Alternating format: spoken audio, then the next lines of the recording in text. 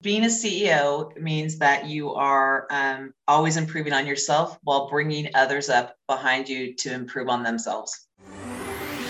Are you ready to hear business stories and learn effective ways to build relationships, generate sales, and level up your business from awesome CEOs, entrepreneurs, and founders without listening to a long interview? If so, you've come to the right place. Gresh values your time and is ready to share with you the valuable info you're in search of. This is the I Am CEO podcast. Hello. This is Gresh from the I Am CEO podcast. I have a very special guest on the show today. I have Jennifer Collins of Traveling Vineyard. Jennifer, it's great to have you on the show. Thank you so much. I look forward to talking to you and giving you a little bit more information about what I do. Yes, absolutely. Super excited to have you on as well, too. And super excited to hear about all the awesome things that you're doing. And I wanted to read a little bit more about Jennifer so you can hear about some of those awesome things. And Jennifer is a passionate wine guide with Traveling Vineyard. She lives in Salem, Oregon, in one of the most well-known areas in the country for Pinot Noir, with her husband, a 5-year-old German Shepherd named Lexi, and their rescue cat named Gracie. Her full-time career as an executive assistant for a national insurance and wealth management company, Jennifer is excited to start traveling again and is looking forward to seeing her friends and family in the near future. Jennifer, great to have you on the show. I love all the awesome things you're doing. We had so many great laughs before we got started, but are you ready to speak to the I Am CEO community? I am. Awesome. Well, let's do it then. So to kind of kick everything off, I wanted to rewind the clock a little bit, hear a little bit more on how you got started, what I call your CEO story. So Traveling Vineyard is a direct sales company, very much like a Mary Kay or a Pampered Chef. And I'm an independent wine guide. So I'm kind of an independent contractor that works with them. I actually answered a Facebook ad. So I was looking for something a little bit different. I had an event planning background, and I was kind of missing out on that as a career change happened for me. And I missed being out in front of people, and I missed having a full calendar, and I missed all the aspects that go with that. And I this ad kept coming through for Facebook and said, hey, do you want to share wine and get paid to do it? And it intrigued me. And I did all my homework. I watched every YouTube video I could on the company, on the CEO. I looked at their stats. Contacted the corporate office, and almost 3 years ago, joined the team. Nice. I absolutely love that. Happy 3 years. And it definitely sounds like, you talking about that event planning background. It sounds like, a lot of times you have those moments in life and like, I've been preparing for this all my life. And it sounds like those marrying of those two kind of worlds came together and you've been able to kind of, hit the ground running from there. Absolutely. It was definitely it took a lot of that side of my brain. So when you're an executive assistant, you use a very detail oriented, very structured, very, got to have everything black and white. And when you get to do event planning, you get to use a little bit more of your creative side. You can do, one of my favorite things was to do floral arrangements with really cool tablecloths and those kind of things.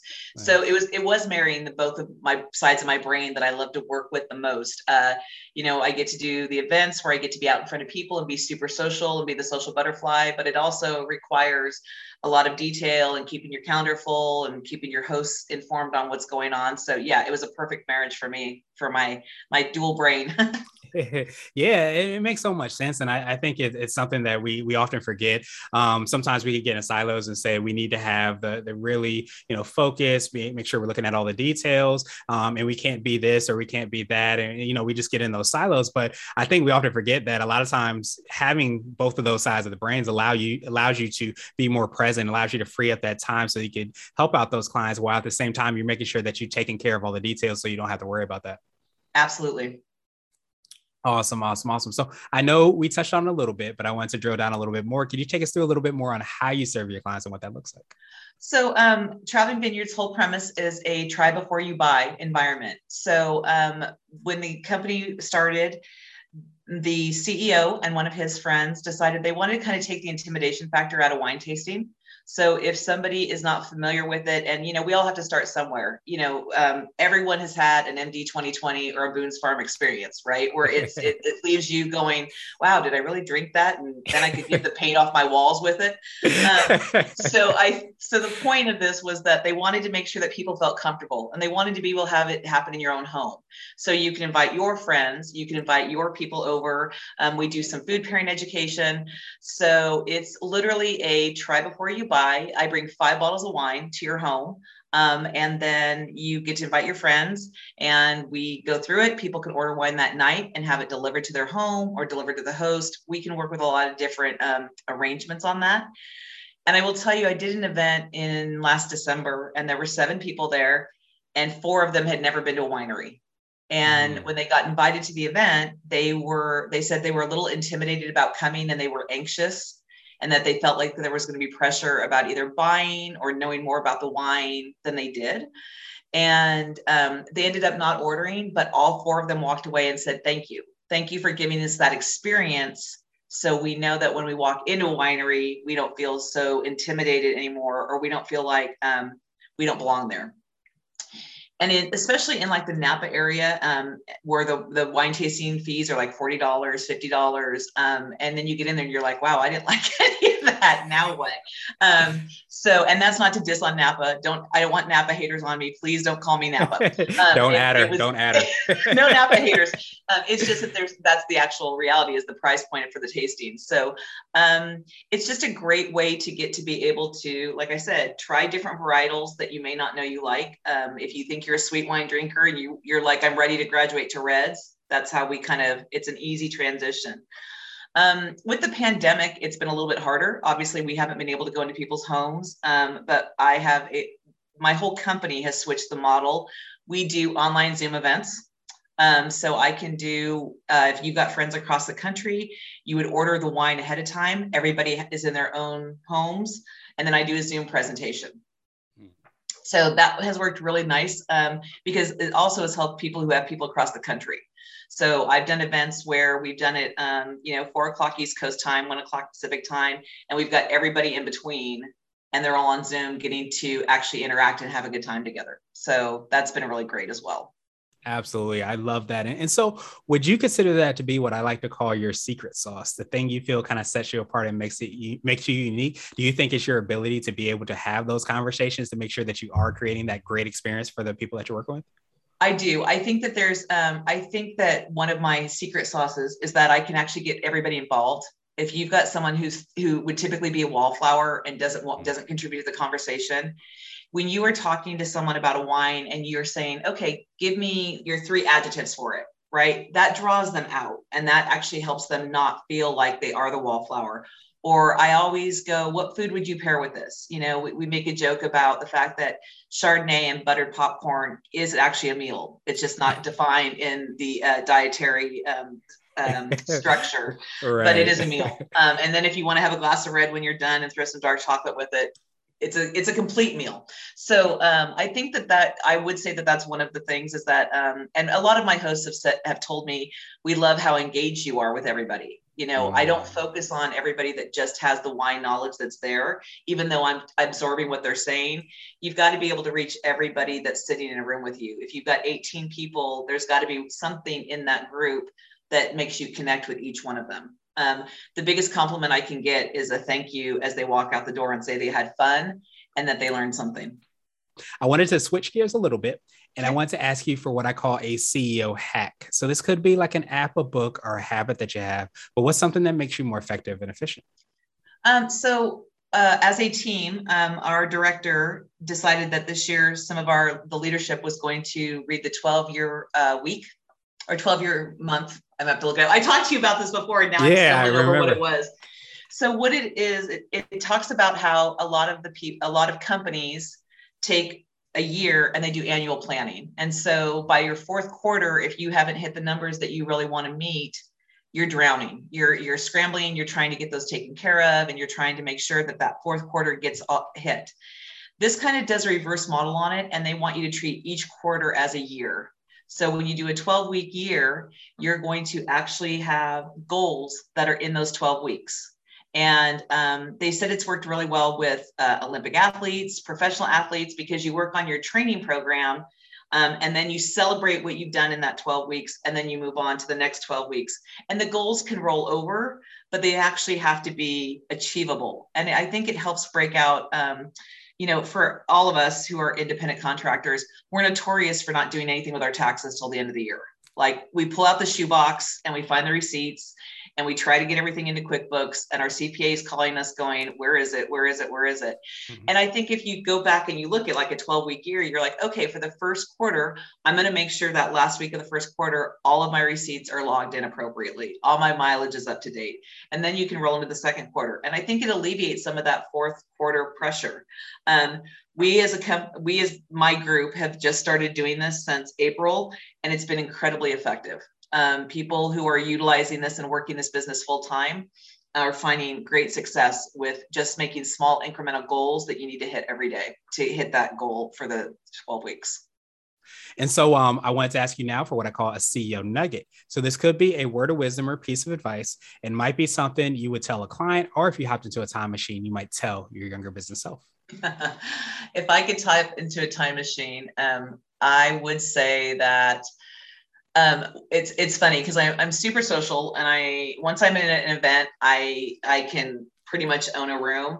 But talking to strangers about my business is really hard for me. This is one of the reasons I did this podcast, is because I wanted to I'm working on myself, but to go up and actually talk to a person who's actually in a winery and say, hey, would you like to do an in-home wine tasting? This is what I do, blah, blah, blah. It's kind of what we used to call the elevator speech on how long you could get from what you talk about your business between floors 1 and 10. So I would tell myself, just get over it. The worst they can say is no. And if it's no, it's not personal. When you ask something, they don't know you well enough for it to be personal. So if they look at you and say, you're crazy, no, I don't want to do that. I've gotten way more comfortable in the last year doing this, because I've had to be resourceful and say, do you want to do an online event? Would you like to do this? I've been reaching out to more business owners as well. BNI has definitely helped me with that, which is how we met. So that's what I would do. I would say, just get over the fear, and it's not personal. Awesome. So now I wanted to ask you my absolute favorite question, which is the definition of what it means to be a CEO. We're hoping to have different quote unquote CEOs on the show. So Jennifer, what does being a CEO mean to you? Being a CEO means that you are always improving on yourself while bringing others up behind you to improve on themselves. Mm-hmm. I love that because I think so many times, as we've been talking about that empathy part, we can get so caught in, what we're doing, what a CEO is doing, or entrepreneur business, or whatever title that might be. But I think the people that truly are able to kind of tap into that are not just improving themselves. They're creating reverberations. They're making such of an impact for so many other people that not only are they making their world better, a lot of times the people around them are kind of being impacted by that as well.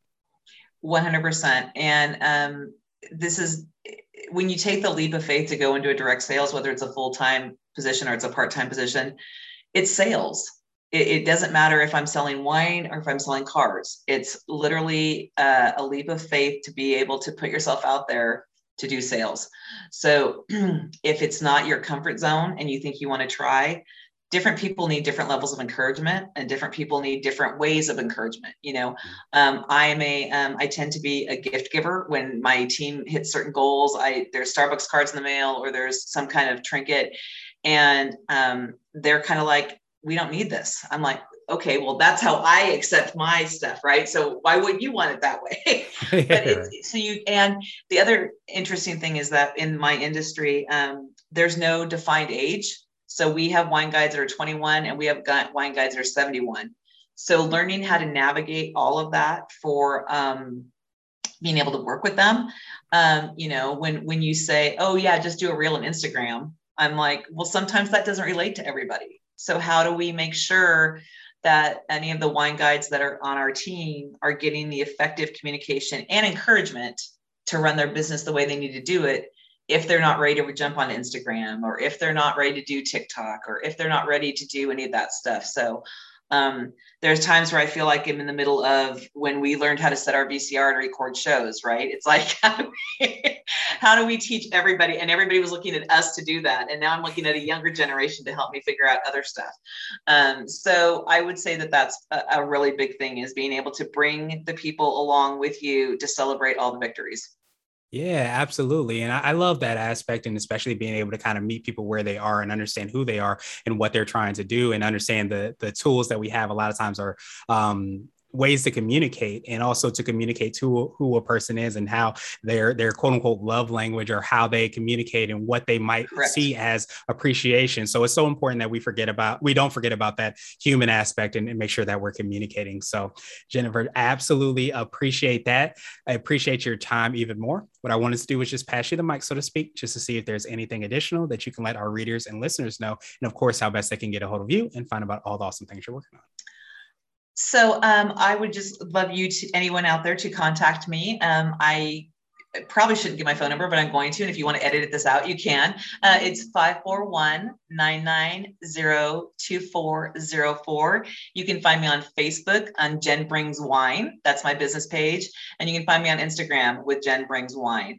I would love to hear from anybody who's interested in doing some holiday gifts. It's never too early to start thinking about that.